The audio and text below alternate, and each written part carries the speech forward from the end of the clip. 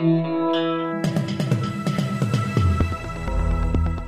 listening to Errol Parker and Clancy Overall, editors of the Betoota Advocate, on Desert Rock FM. Welcome back to the Betoota Advocate radio show, recording live here in the Diamantina Shire. Live from my end. Our guest obviously isn't in the studio today. We're talking to John Safran. He's based in Melbourne, and there's an entire infected state between us. So we've got the technology to do it this way, and we're actually going to be talking about the changing technology in today's interview, changing technology in general, because John's just written a book which kind of explores how we've been able to evolve as a people, probably not for the better, because we're specifically talking about tobacco. The tobacco industry has been able to evolve and stay relevant in a way that no one saw really coming. Thank you for joining us today, John Safran. Thank you, sir. Of course, even if I was there, you'd have to make up an elaborate backstory that I wasn't there, because you're already in enough trouble over all this, the Betoota Advocate's controversial lockdown. Oh, you've been across it, have you? Oh, yeah, just briefly, just seen, you're just seeing people, having a go. I'm of course loyal to you. It's good to get the blood pumping, especially when everyone's at fever pitch. We probably could have waited a couple of days before we ran that angle, but we stand by it editorially. It was not what we thought that people would respond so aggressively to us pointing out that poor governance equals civil unrest. Yep. But they wanted the blood of bogans, and we didn't give it to them. Yeah, it's all this thing where people are tripping over their own shoelaces, because, as I think you imply, either you implied or someone standing up for you implied that, as soon as the government does a crackdown on a region that's seen as, ethnic minority, then the lefties will be like, oh, why are you cracking down on them? And so the whole thing doesn't really add up. Well, yeah, I mean, it's all good to scream racism when there is a specific crackdown on a certain area, but when the affected workers make their way into your otherwise whitewashed urban areas, it's a different story. It's bogans versus us. We've received a lot of vitriolic hate mail over the last 24 hours, but it's good for the soul. We thrive on it in Betoota, and as you do too, John. You've made a career out of betraying your base. Yeah, but that's because I'm from the olden days of South Park and John Safran and, the fathers of Betoota Advocate. Remember when your dad and your uncle used to do the show before they passed it on to you? It was a bit like those Muppets and Muppet Babies or whatever. Yeah, I was saying, Dad, you've got to see this bloke down in Melbourne. I think he's onto something. We should appropriate Jewish culture. There just used to be a reality where, like an unspoken reality, and why is this sounding mad, where you'd read the room of your audience and then challenge your audience, but not in like a mean way or a smart... It's just like, to keep yourself alive and your brain alive, isn't it good to kind of have things that you don't totally agree with, or things you're playing with ideas, or you're being ambiguous? That used to be just the total normal, but now the normal is like, read the room and make sure your comedy matches the room that you've read. This ain't it, Chief. We've got a lot of that over the last couple of days. And we held the line. We doubled down, then we tripled down again, just to make sure it didn't look like we were backpedaling. But yeah, a bit of fun, Yeah, a bit of fun. Because it also prevents you from joining the establishment, which, the narrative was immediately tribalism, us versus them. These people are so much worse than the governments that allowed this to happen. Yeah, I kind of got the point straight away. So where I knew you weren't in favour of coughing over people when you have COVID, and you weren't in favour of not giving your babies vaccines, for measles or whatever. I got what the idea was. It was that, why are people being blamed when really there's... I've been thinking a lot actually about the last work you wrote prior to our last chat. You'd written that depends what you mean by extremist. I feel it would be not a very good comparison. This anti-lockdown crowd of people have been cornered into conspiracy theories and take to the streets. A few people have done that. I wouldn't say that was all of the protesters. There was a lot of people that have lost their jobs. But is there a Venn diagram that, that kind of includes that Patriots Front that you were kind of covering in your book, the Reclaim Australia movement and the freedom movement that we're seeing now? Well, I know in America when they had those Capitol riots, January, all your friends on Twitter were like straight away like, oh, these white supremacists have taken over the Capitol or whatever. But, that was a layer to it. But there were a lot of QAnon people, and QAnon people are coming from a different place. So, obviously, I think it's people searching for meaning, and people are on their own and spend too much time on their laptops, and we don't have going to church once a week anymore, or going to the mosque or the synagogue once a week anymore, and even football clubs, social clubs, that kind of thing, and people are just looking for meaning. And then it is pretty exciting when you read something new and it just like really stimulates you, and you can get like overexcited and lose yourself in it. I remember a friend of mine, a writer, and she was talking about prisoners and about why do so many prisoners find Jesus when they go to prison, and then they become religious. So either they find Jesus, or in the Quran they find Allah and Muhammad or whatever. And she said to me, she goes, these people, a lot of the people who end up in prison, they've never read a book before. And that's the book that's in prison. Then they read it and they're just so quickly overstimulated and they can't believe it. It really captures their imagination, and they don't understand. They don't put it in the context of, this is great and lots to learn or whatever, but there's other books out there that would equally give you that instant stimulation. And I still get it now. I love it when I hit upon a topic. I won't bring it up, the topic I'm into at the moment, because it just will be this too complicated and whatever. Not too, like, it's just a pretty inflammatory thing to bring up or whatever. But I'm reading this. Okay, I'll tell you. So tell me, I'm waiting for it. So I just finished reading this book that was this first-hand account written at the time it was happening from a terrorist who was in a terrorist group in pre-Israel Israel on the Jewish side. He was in this little controversial little radical sect, and his comrades are being hung by the British because they're being caught for being terrorists and blowing up shit or whatever.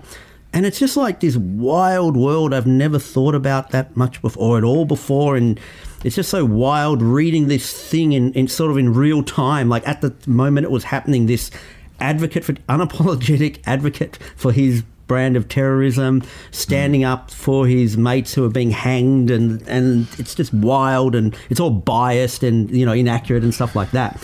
So I bring that up because I constantly have that experience of, which surely these people who are in QAnon and other things must have, of just reading something new and it just being so overwhelmingly like vivid and exciting that you can just kind of get lost in it. But luckily I've read other books, so I'm not going to be joining this Jewish terrorist group. If there's any mandatory British Palestinian, if there's any colonial British out there who are worried, I'm going to go out there and lob a grenade at you. The big bombing they did in London, that particular... In London? No, the King David Hotel, I think, was their most... King David Hotel. Yeah, but that was in Israel, and that's what... Oh, right. I really wish I hadn't started talking about it, because I want to finish the book before I sound like I know what I'm talking about, because I don't know what I'm talking about. But the premise of the book is that... A lot of Brits died in that bombing. Yeah, but that wasn't like this one-off bombing, because Britain controlled the area before Israel was formed, and there were the Arabs and the Jews, and the British were in charge. And then you had like the more mainstream Jews and mainstream Arabs, and they were just trying to do everything the appropriate kind of official way of trying to curry favour with the British. So when Britain or the League of Nations, or when they decide to divide up the land, it'll be favourable to their side. So there was that. But then you had these young... Firebrands who are like, no, screw this, on both sides. And I guess everyone's kind of familiar with, or they would go, I've heard of Arabs blowing up stuff or whatever. But on the Jewish side, there was this little group who were they were like terrorists. They said they were terrorists, so it's not even like controversial or anything like that. And they weren't aiming, I guess we all imagine it's like, the Jews attacking the Arabs or whatever, but in this it was like abducting British military and British police and shooting British police and blowing up British things, and they had a real anti-colonial mindset, which is a bit confusing for, I know, anyone who's on Twitter in 2021 of like, hang on, what? The Zionists were against the colonisers? But it's like insane. This is why it's so overstimulating, is because you had these... In this book by this terrorist at the time, he puts some of the speeches that his comrades who are being hanged by the British for being terrorists, he put some of their speeches just before they got hanged in the book, like because they refused to apologise. And in it, they compare themselves with the Irish, like what are they called? Sinn Féin or Sinn Féin or whatever. And they compare themselves with that because they're saying, the British are oppressing the Irish, and so too the British are here oppressing us, and it's like our brothers in Sinn Féin, which is just... It was Sinn Féin, there's a moment in history in Sinn Féin, the political party, that's now almost got a majority in Ireland because they've done a very good job of campaigning on housing affordability in hipster suburbs. I know you're very bitter about hipsters more than anyone. Like we're just talking about terrorists and everything. Blah blah blah blah blah. They go, hipsters. No, I am talking about the history. There's a moment in time when Sinn Féin stopped supporting the comrades you're talking about in your book that you're reading now, and flip sides. Yeah. And to this day, in Belfast, they're still waving the Palestinian flags above the Catholic pubs because that's who they associate with now as the underdogs, I guess. But yeah, once upon a time, they were so supportive of the Jewish people in Israel, and you see that with all struggles around the world. I guess you get the West Papuan flag in some of these communities as well. And what's the Spanish?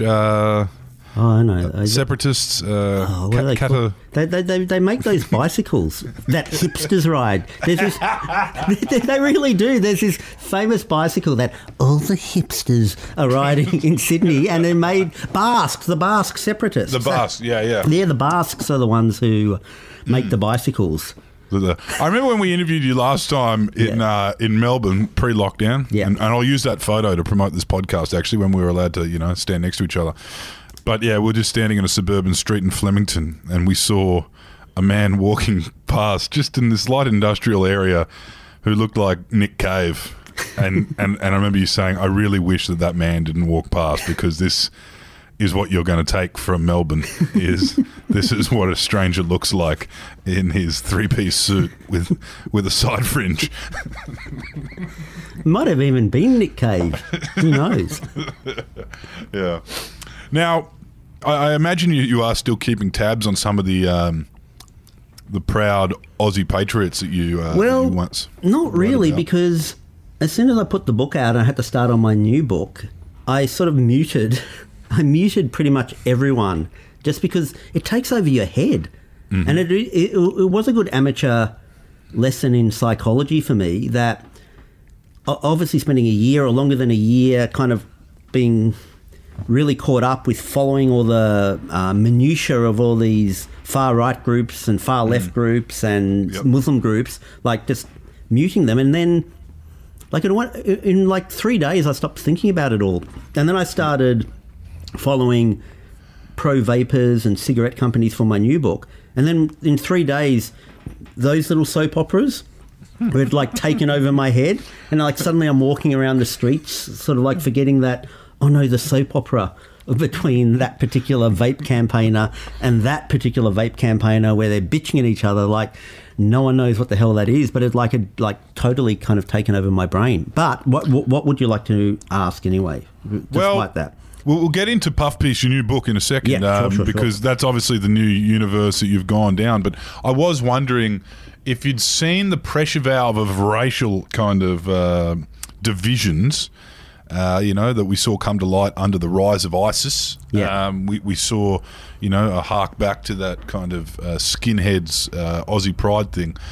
If you've seen those people devolve into hang Bill Gates kind of I really think there was always that overlap. Even when I was hanging out with these anti-Muslim far-right people, whilst the leaders were definitely like that, sometimes I'd talk to just some rando in the crowd, and that just was not what their impression of what the rally was about. It was more... So I remember this one woman, and I was saying, well, why are you here at this rally, like run by... And, you know, I won't say their names because they love it when you say their names, but, you know, run by the... you know, the white nationalists, the hang Hitler poster in every classroom guys. Yeah. I said to her, I go, well, why are you at this rally? And she goes, oh, there's a big ice problem in my area, and these guys said they'll help clear up the ice problem. And I was like, hang on, what's this got to do with Islam or black people or anything like that? And she was totally sincere, and she was talking about... At the moment, she's couch surfing because she had to leave her house because her partner was violent, and you know. So then that's like a totally different picture of than you get if it's just like a bunch of 1,000 Ku Klux Klansmen were marching in the streets of Bendigo. Yeah. It's not even a theory that One Nation bleeds from Labor voters. As we saw in the last Queensland election, the Labor landslide, the slide up there at Palaszczuk, it was all to the detriment of One Nation candidates. They bled back. So, you know, it's not hard to see that social issues, when no one's speaking to them, kind of direct people to populism, which is always exciting. What I'm trying to figure out is I've seen a lot of people who were once popular for their populist opinions, be that about race or religion or whatever kind of bigoted kind of theories they were throwing around. And we've seen it same with the Murdoch firebrands, you know. It's been very easy for them to pivot into anti-mask, anti-vaccine. Oh, yeah, it's so amazing how people can just erase their past. And I guess if you're younger, you might not be aware of, like, how some of these, like, Murdoch conservatives or just in general, you know, how they just had anti-populist opinions and like for instance, they were all pro the Iraq war, and now if you were just young and you like turned on, you know, Fox for the first time and watched Tucker Carlson and that kind of crowd, you'd think, you know, because they're always they're like anti-establishment now, and they criticize the deep state and they criticize the Pentagon. It's like, it's really confusing for someone my age to like watch Tucker Carlson because he's like attacking Amazon for underpaying workers, and it's like, what's going? I'm confused. This is hard because and you know, and people will argue that he's just doing it totally for cynical reasons, and it's like, okay, well, fine, but that makes it also interesting.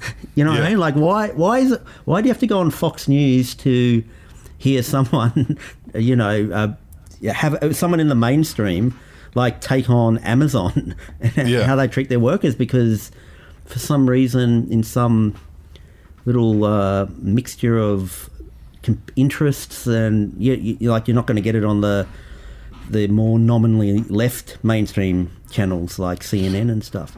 Yeah, because they love their books arriving on time. Yes.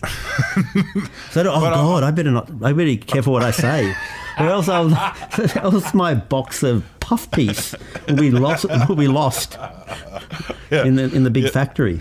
We have seen that, though. You see, you know, Sky News After Dark, which is full of some of the greatest minds in Australian media, rallying against masks and lockdowns and dictatorship, and then obviously that reaches a boiling point, like we saw last weekend, where, you know, there's a lot of online conspiracy as well. But if you're taking a little bit of online conspiracy or a lot of online conspiracy in your media diet, and then you turn on the television and you've got someone who you've been listening to for 40 years, like Alan Jones, kind of reaffirming that, it's no surprise these people march. But what is the surprise is the next day when the same media company, News Corp, put on the front pages, COVID idiots, you know, lockdown lunatics. It's like, you guys kind of played a pretty big role in getting these people here.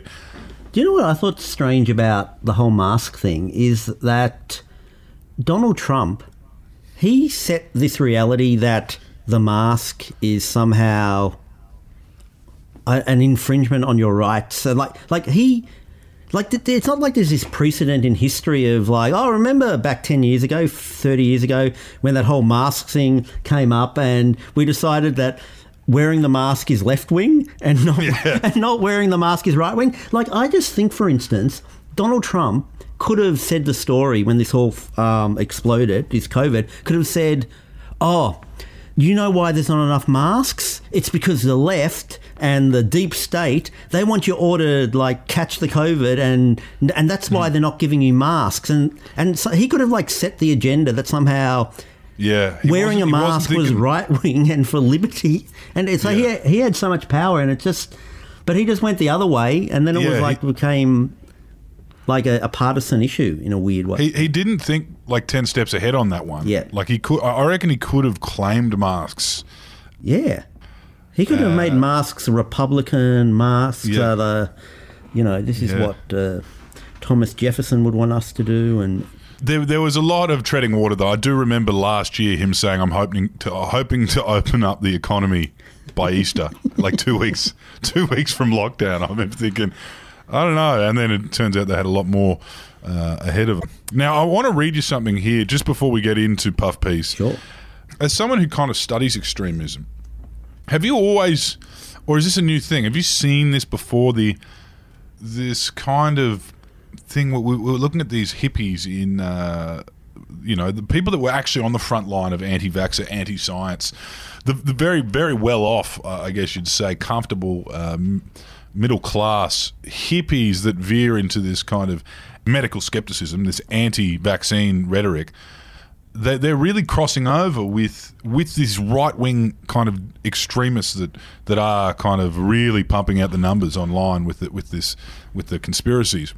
We saw it with Pete Evans when he kind of got brushed from I'm a Celebrity, Get Me Out of Here because he put up a Nazi symbol, which kind of no one really saw coming. He posted that online. But I'm watching this woman, I won't say her name because, as you said earlier, it's a similar kind of thing. This is a prominent influencer from Byron Bay.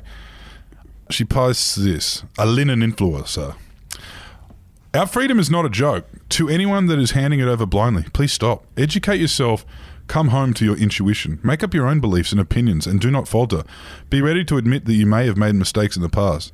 Be kind. Don't judge one another. Remember, science is a theory, just like magic. Pay attention to how history often repeats itself.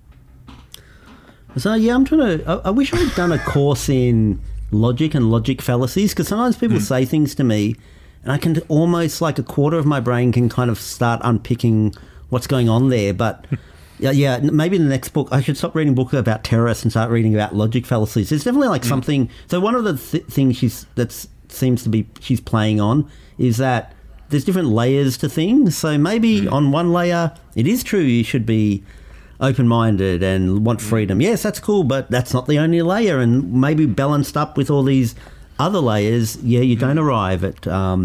But the hippies, the crossover of the hippies and the Nazis, is that a new thing? No, yes, it's sort of going in the mainstream or more in the mainstream. Yes, there was always this weird thing of, because, Nazis really liked purity, and Nazis were big environmentalists, kept all the soil very fertile around Auschwitz. Putting and stuff the like conservation in conservative. But there's a whole thing around that kind of Nazism and kind of like hygiene and cleanliness, and so...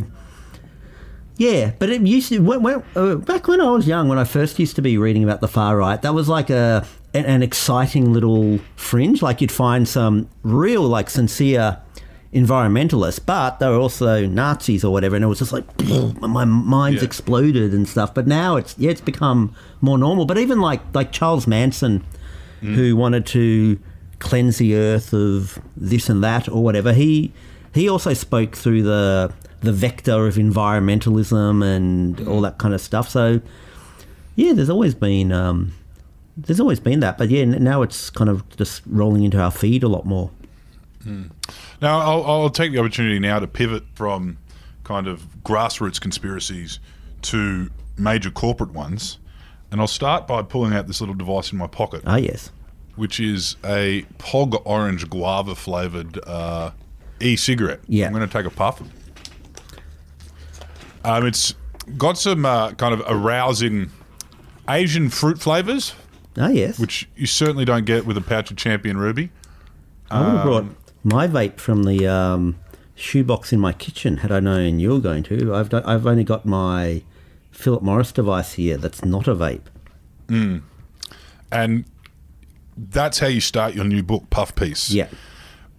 The Philip Morris device is not a vape. Yeah. But it can be used as a vape.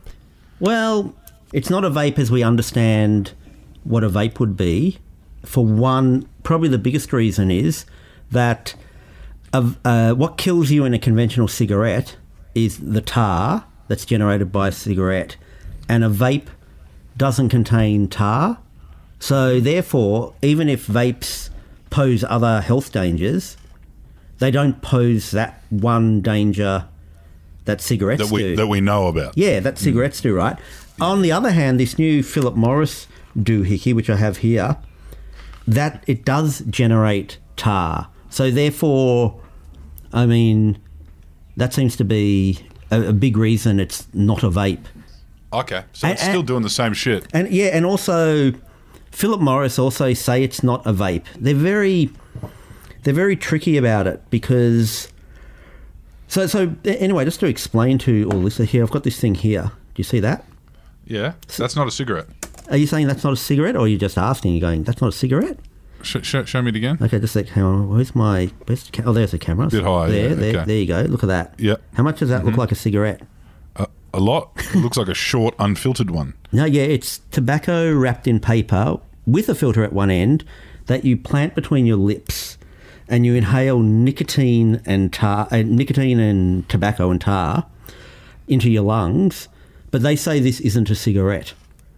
And the reason they came up with this is because, well, one example is in Europe last year, they banned menthol cigarettes across Europe. You can't produce them, you can't sell them, you can't buy them. And I think they would have wanted to ban all cigarettes, but, you've got to start somewhere, and menthol are the ones that young people and people who don't yet smoke are likely to use as a gateway. So the European Union bans them. They're banned. And then Philip Morris are like, oh, okay, sure, we'll go along with this ban. And then they go, oh, by the way, we've got this new product. It's called a heat stick. And and then everyone looks at it and goes, hang on, it just looks like exactly what you said. It's tobacco rolled in paper with a filter at one end that you plant between your lips, inhaling nicotine and tobacco into your lungs. But they say it's not a cigarette, it's a heat stick. Do you light it? Well, this is where it gets into the little finicky distinctions. But then, the two wild things about this, before I get into that, is one is it worked. Is that, the European Union has spent so many years trying to snuff out menthol cigarettes, and then Philip Morris just come along with this, and just by rewording it to a heat stick, they got through the ban, and it's wildly it's almost. Are they selling? Pardon? Are they selling well? Yeah, well, you can't really. Nothing against. I don't want to sound mean to Philip Morris, God knows, but you can't. They say yes, but honestly, just say. Imagine if you had the most sketchiest girlfriend or boyfriend who you never trusted, and everything they say you're suspicious of, and they've lied. You've caught them lying 100 times or whatever. That's like Philip Morris. It's almost like there's that joke where it's hello, she lied, but in the case of Philip Morris, it's it's not even that word. It's as soon as they just go, anything they say, you've got to be so suspicious. It's not the actual reality. So they say they're selling well, but what do we know or whatever? But the fact is that they're able to sell them. Yeah, and it's cigarettes are this issue that just seems like such an out of the zeitgeist social justice issue because it just seems like this thing from the 70s, yellowing women's weekly magazines in a garage or whatever. That seems like the smoking issue, and we just think we vaguely remember maybe Paul Hogan or something like that into it or whatever. Yeah. But it is still the biggest killer of people, in the world. 8 million people die, and the hospital system in Australia, 1.7 million of the beds each year. It's just smoking. It's it's both still the biggest thing, but so out of the zeitgeist compared with what other things which are kind of reasonable. I'm not having a go at these other things but things like trans rights or Black Lives Matter or things like that. Like the cigarette issue just seems like the total opposite out of the zeitgeist thing or whatever. It's no net 2030 climate change. Or climate change or whatever. But it's still like the biggest public health crisis. So it's totally bizarre to me that somehow Philip Morris, like finally there was going to be the hugest pushback against cigarettes. Like they were going to get the biggest black eye they've ever got over their so far their life as a cigarette company, which is banning all of menthol cigarettes across Europe. And then they just were like, oh yeah, okay, yep, we've got these menthol heat sticks, and the legislation just wasn't written for what do we do if they change the word cigarette to heat stick. And is that basically like? Explain to me what is the difference in the heat stick? So this is what they'll say. This is what they'll say. Everything's this misdirection where, and I know this. I was writing the book, and I kept on getting confused and going down rabbit holes or whatever. So the thing I've done different to how they would present it is I presented you this thing, the heat stick, and we're all going, oh, that just looks like a cigarette. So they wouldn't even bring this up, right? They've got this device here, and it's called an IQOS. And looks like a pen. Yeah, it looks like a pen, and so what happens is that they make this what they're selling, like in your mind, like it's like, oh, we've got this new thing, and it's got a little flashing light on it. So what it is, it's like this fat, cool looking pen, and then you shove it into this handheld charger device, which is also pretty funky and cool looking. So it doesn't look like some like a sunglasses case. Yes, and so then they kind of they start telling you all about this, and they start so you think this is the product, and so this is already the first like major misdirection because, you know, for the sake of you not dying of lung cancer, this cigarette is, or what they call not a cigarette, is the product. But they've already kind of got you on this, so you start going, oh, and it kind of looks like a bit like a vape, and you know, it's like an e-cigarette, and then kind of gets lost in that world a bit. So Philip Morris do this really clever thing because a vape is also an e-cigarette, and this, I guess, in so much as it gets plugged in to this thing that heats up the heat stick, I guess that's an e-cigarette in a way. So then Philip Morris do this really clever thing of, if there's any research, if any doctor or politician or whoever says something positive about vaping and says, well, you know, like for instance, you know, like vaping is actually healthier than cigarettes because they don't have tar or whatever, Philip Morris implies that their thing is an e-cigarette like a vape. But then, when there was like the vape crisis in America where kids were dying and others going to hospital because they were sucking up on these vapes that had tainted juice within them. Then suddenly Philip Morris go, oh, well, no, our thing isn't a vape. It's totally different. It's a heat stick. Yeah, it's a heat stick. So they get to kind of play it both ways. So basically they've built a device where you put something that looks a lot like a cigarette inside of it, and it smokes it for you. Yeah. So what happens is they say that it heats the heat stick to an incredible degree that it's going to generate a discharge, which they call aerosol, but they say it never actually catches a light, and because it doesn't catch a light, technically speaking, according to them, it's not generating smoke, because they say, at least initially, until you kind of corner them, they say that the thing that kills you in a cigarette is the smoke. The smoke comes about because you light the cigarette and it burns. This doesn't ever actually burn, so therefore it's only heating up to an incredible degree, and therefore this discharge that comes out of it that kind of seems a bit like smoke isn't actually smoke, and therefore it's not smoke, so therefore it's a better alternative to cigarettes. And they're very clever, they'll never actually say healthier or safer because they can't, because they can't, and because that would be making a medical claim that they can't back up, and they also probably don't want to back up, because then they want it to be this consumer device that's sold at the 7-Eleven and at Coles. They don't want it to be this medical device that you go to the doctor and then have to go to a pharmacy through or whatever. So their first thing is it's not smoke. Mm-hmm. And they say it's not smoke because something has to combust for it to be smoke. But this isn't. I mean, I could just rabbit on all day, so I'll just stop at this one point, just showing how they're very tricky. But I read up, because I know nothing about science, so I had to really do a lot of research and talk to scientists and doctors and stuff. So in a conventional cigarette, it's not the burning that generates smoke. It's this process just right before the burning called pyrolysis, and that generates the smoke in a conventional cigarette. So therefore, following that through, the fact that this doesn't combust, this heat stick, according to Philip Morris, even if that's true, it doesn't combust, it does do that pyrolysis thing, so therefore it could possibly still be smoke. So they're already kind of being very tricky, even on, and it just keeps on going on and on, where they say one thing, and the more you dig into it, you realise it's one more misdirection. Have you found them, ever since the kind of anti-smoking kind of campaigning began, and we went very heavy here in Australia particularly, we had a health minister who'd lost a father to smoking. Kevin Rudd backed her all the way to plain packaging and taxes, and the taxes are still going up, which in itself is a social issue that we could go down that rabbit hole and kind of talk about how there's some kids eating cornflakes for dinner because mum and dad just are so hooked on these cigarettes and just keep paying even when the taxes go up. But we did experience a big drop off, a huge drop off. It's just not worth it for the young kids now. Even though we have seen vapes fill that void.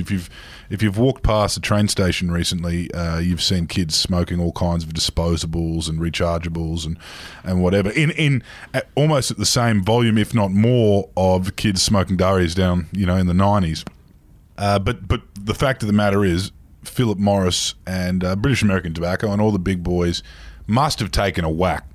Do you have any numbers in how the anti-smoking movement has affected their business? Well, that's why Philip Morris have had to come up with this, because it's for markets where cigarettes are just seen in as just disgusting things that LA, in LA and stuff like that. So they're coming up with this reality, going, well, God knows this isn't a cigarette, but they're still at the moment wherever they can sell cigarettes, like around the world, and where there's just countries where they're not as in disrepute amongst the public or whatever, and they just keep on selling it there, and then they're just going to keep on selling it until they're told not to sell it over there. But so this is very much them reacting to the anti-smoke. Like, this is another thing I should explain. The reason I got into this story in the first place is I saw these full-page ads in the newspaper where Philip Morris were claiming they were shutting down as a cigarette company.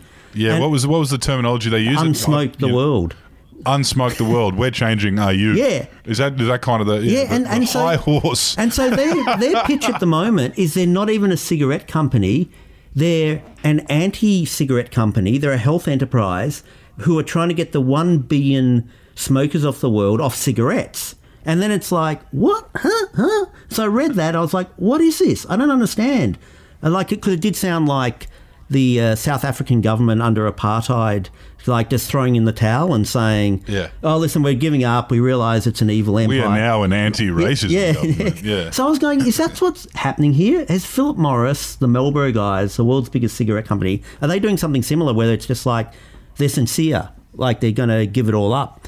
But then you dig a little deeper and it's like, oh, the way we can help out, we're not just going to abandon you to having to quit by yourself. So we've got this device, the heat stick and the IQOS, and that's going to help you move on to a better alternative. And so that's what they mean. So they're trying to move. So then it becomes a real insane mind. I don't want to say the F word, but, messing with your mind or whatever, because they've created a reality where they're both the world's biggest cigarette company.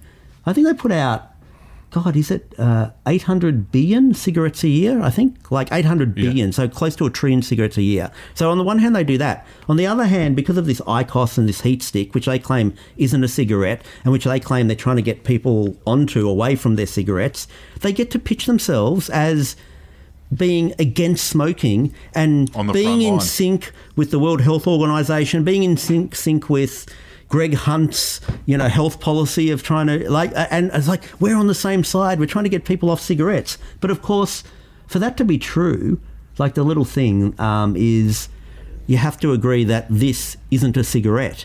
It just seems like it's tobacco rolled in paper with a filter at one end that generates tar. So why is it not a cigarette? And you can see how successful they are at it. I'm looking at this thing in The Guardian today, and the article it says, tobacco firm Philip Morris calls for ban on cigarettes within decades. And it's got the CEO saying cigarettes should be outlawed, cigarettes should be treated like petrol cars, we've got to blah, blah, blah, blah, blah.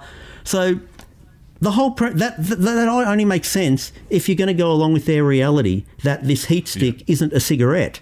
But the way that, and I'm not having a go at The Guardian or whatever, but to even explain their story, like for The Guardian, they have to kind of somehow take the pill. Yeah, they have to go along with their reality and say and agree that Philip Morris are saying this, whether they're really going to do it. They are saying this and take the blue pill. Yes, I should say. Yeah. Where else did you get to? I mean, that was fascinating in itself. It actually seems like an exercise to remain relevant and to further their anti-smoking brand, because I can't see, given the option of a disposable vape like the one I have here, which they sell everywhere. Yeah. You know what I mean? I picked this one up in Toowoomba. They were all smoking them in the pubs in Toowoomba. They sell anywhere. It's a grey market thing, but every newsagent is selling them. But given the option of this or that 3-piece contraption you've just kind of, I don't think anyone on the go is going to grab that and invest in the machine and the charger and that almost feels like it was just a ploy to push this brand as the anti-smoking company. Have they made any moves on anything more chic, like the Juul? Well, or their American branch did buy into Juul, so I think they own. I don't know what it is. Whether it's Ford. Juul's the real USB one. Yeah, the USB one. So big one. This is my kind of op-ed, obviously. But my impression is that Philip Morris really want to go ahead with the heat stick and other products that are tobacco based, because vapes have no tobacco in them, and so almost like from a shareholder perspective, or like they have to tell their shareholders how they're going to keep their company alive. They want their future business to be around tobacco. Yeah. As opposed to vaping, because vaping's got no tobacco. And then another reason for that is that vaping, just anyone can do it. It's pretty open source and it's pretty cheap and easy for anyone to set up a vape company.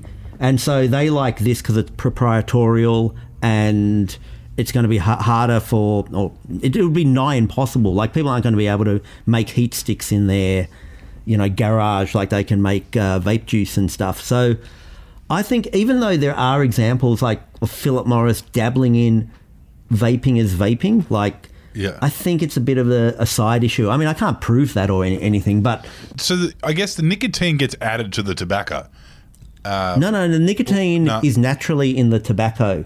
So therefore, when you have nicotine in vape juice, that's because it's been extracted from the tobacco and... Yeah, right. And then again, if there's some real kind of pedant nerd word who's trying to trip me up, they might go, well, technically speaking, nicotine is tobacco or whatever, but it's an aspect of tobacco, and it's good to divide them into two, because it's the tobacco that is giving you the lung cancer. It's not the nicotine. The nicotine is what keeps you addicted to the danger, as opposed to being the danger itself. And the nicotine is, for the most part, unless you're one of those types who love puffing on a cigar for the therapeutic sense, the nicotine is what most people enjoy in a cigarette. Is that the reward systems that I guess you might know more about this, seeing you're the one with the vape or whatever. I picked this one up before our little chat, and I can tell you, I can see why the kids are hooked on. It's certainly marketed to them with the flavours and the fruit, and they've got bubble gum and berry floss and all kinds of shit. But yeah, it is interesting. Is there any way of extracting nicotine from anywhere else in the world that doesn't involve tobacco? No, I don't think so. But I don't think. I mean, I'm basing this on, because I want to be really careful. Obviously, I'm not a doctor or whatever, and you should just triple fact check everything. But for instance, if you go down to Chemist Warehouse, you can just buy nicotine chewing gum without a prescription, and I think you don't even have to be 18 or whatever. So And, Australia is really strict with medical things. It's not like we're some, some crazy country where, like, they're really strict, the TGA and the government over things. So clearly they think that nicotine in certain forms isn't the danger. Having said that, an asterisk after that, from what I understand, although I don't know nearly anything about it, I think there is some research where people are saying nicotine in and of itself can pose some sort of danger. But generally speaking, when people talk about or think about cigarettes, it's not the nicotine that's giving them the lung cancer, it's the tobacco.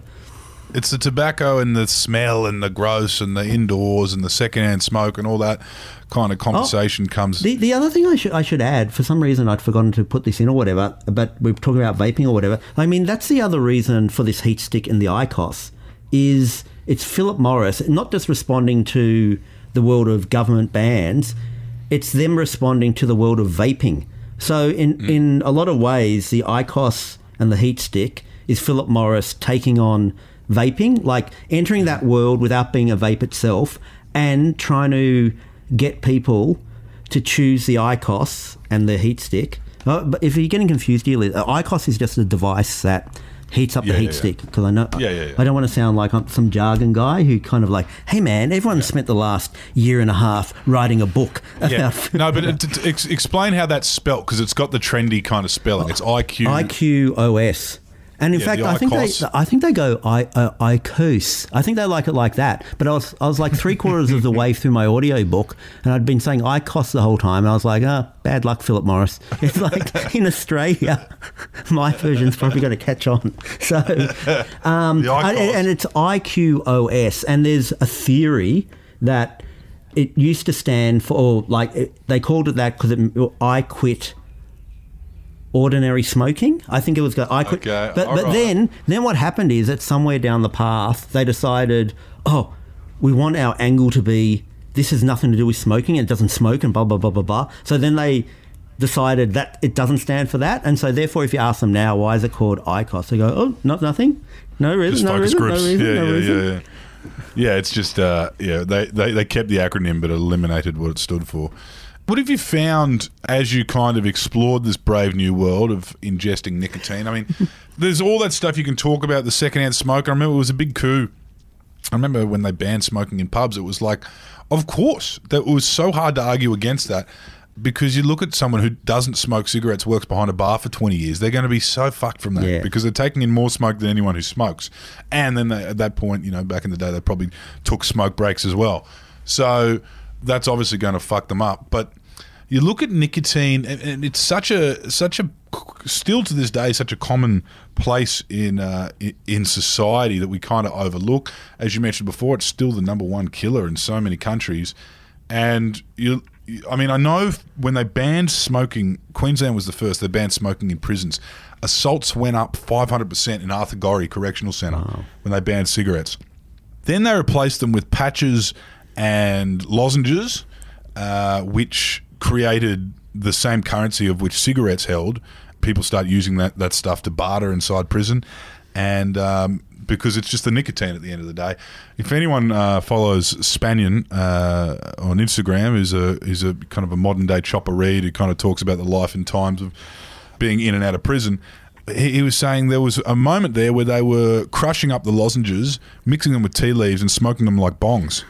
And obviously the biggest way to limit smoking after banning smoking in prison was to take lighters away, and that's now considered contraband. So they managed to use tissue papers and a few paper clips, and they'll light off a PowerPoint and then punch a bong through a water bottle of crushed up lozenge with tea leaves.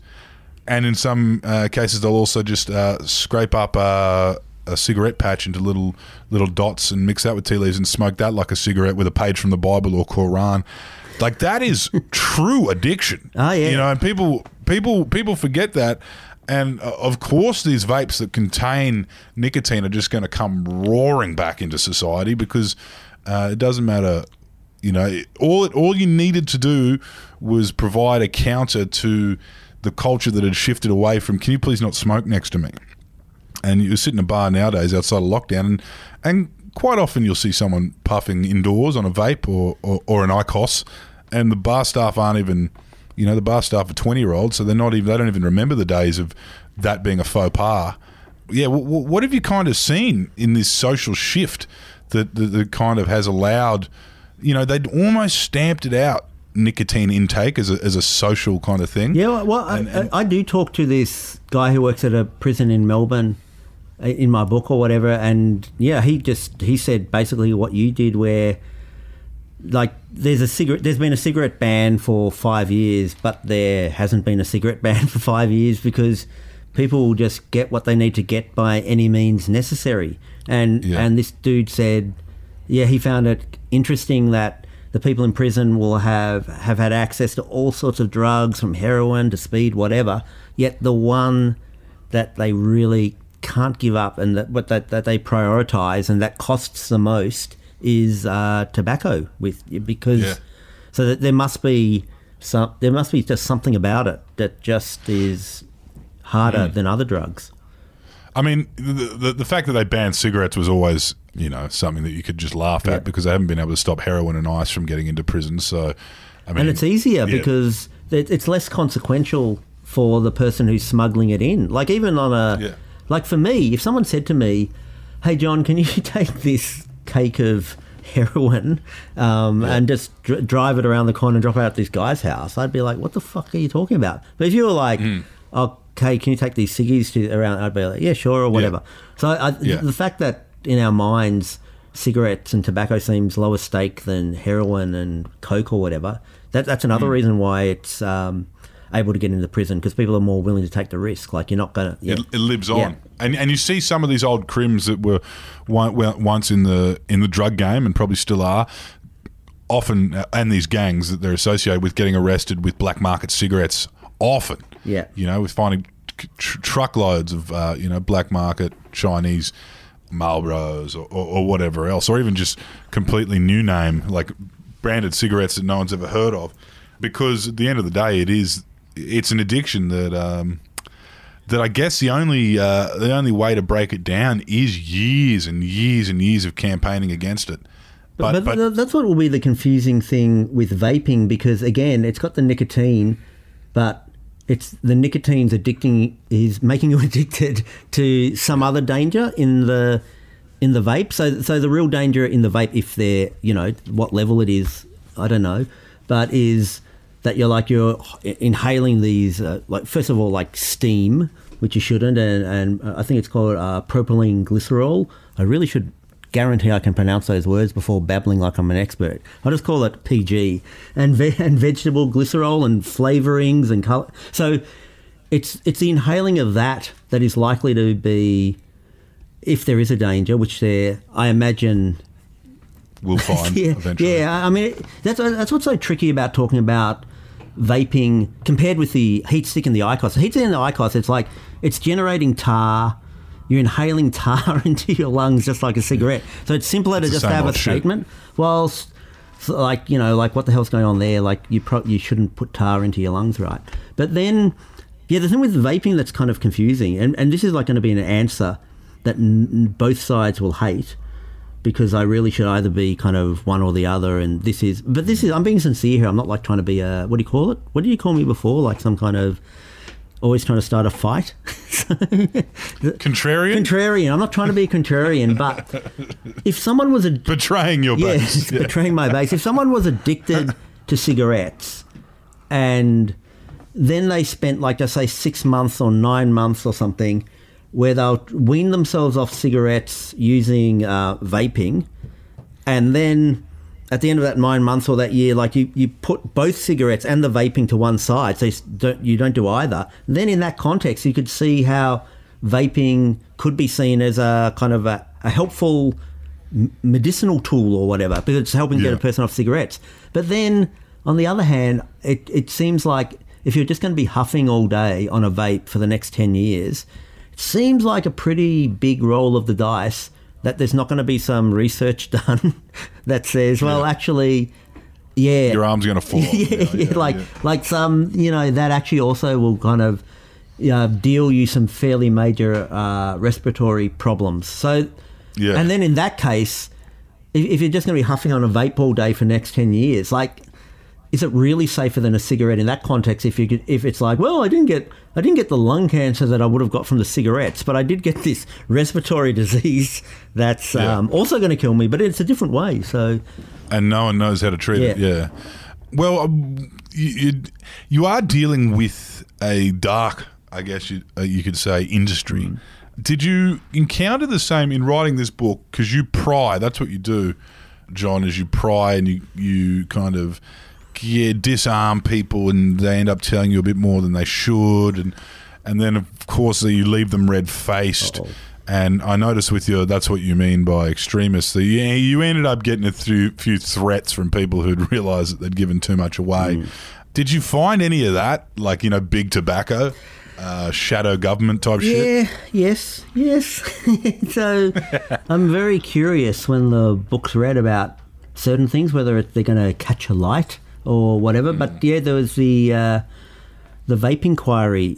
So it was the inquiry last year into what was it called? Anyway, it was basically the vape inquiry, the Senate inquiry, and there were 6 politicians on it, 6 senators, 2 were Labor, 2 were Liberal, and then I think there was Central Alliance. Yeah, Central Alliance, and someone else or whatever.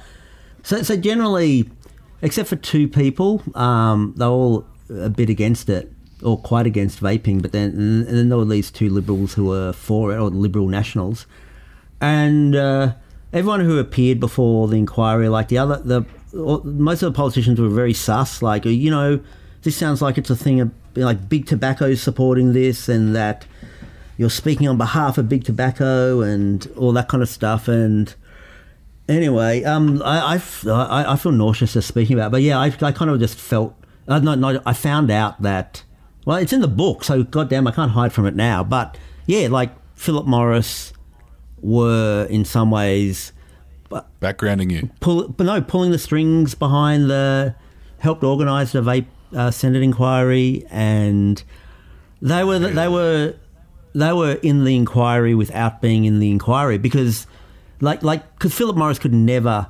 sit in that inquiry because no one trusts Philip Morris. And even people who are like pro vaping, they're like, whoa, we've got to, we can't be seen with Philip Morris. And then I just sort of found out that they probably were. Yeah. So I'm really fascinated with that bit of the book, whether like the Liberal Nationals or Philip Morris are going to come past me in a pickup truck, and I'll be the first person to be killed by Philip Morris, but not buy their cigarettes. So I'm just confused with what the media and the news is interested in, because in some parallel universe, it's like I've really got this gotcha kind of front page of the Age expose of Philip Morris being in the shadows of this Senate inquiry and not revealing that, not only not to the public, but not to the politicians on the panel on the Senate inquiry either. So either they'll be exciting and everyone will be like, hey, Safran, you got a really cool exclusive, or else it's like, we're in this 24/7 news cycle where it'll just get lost in it all, you know what I mean? Because Britney Spears will something's happened there, shave her hair or something, So I would love to know what a tobacco company lobbyist looks like nowadays. Oh, yeah. You know what I mean? Like we've all seen Thank You for Smoking, but would you imagine that there was someone like that, a smooth haircut, blonde man? Well, I did have lunch. I ended up having lunch with a Philip Morris executive, and he was, he was good looking. I'm not hitting on him. I found this when I was writing my book. I'm really bad at describing people, because it either sounds like I'm insulting them or trying to hit on them. I just don't know how to... there's something about my writing that whatever I write, it's like, and he has a long, lush beard or something. There's just something. And I actually had my editor at Penguin say to me I was describing this woman, and I said, and I just go, listen, how do I describe her? I go, she's as pale and as blue-eyed and as blonde hair as me, but... her face is more symmetrical or something like that. And his comment was like, Jesus, cut this out. This sounds really like sleazy, like you're cracking onto her or whatever. But then there's the other side where it's really, or I sound like I'm insulting them. He had a face like a kicked-in Bickington. Yes. Yeah.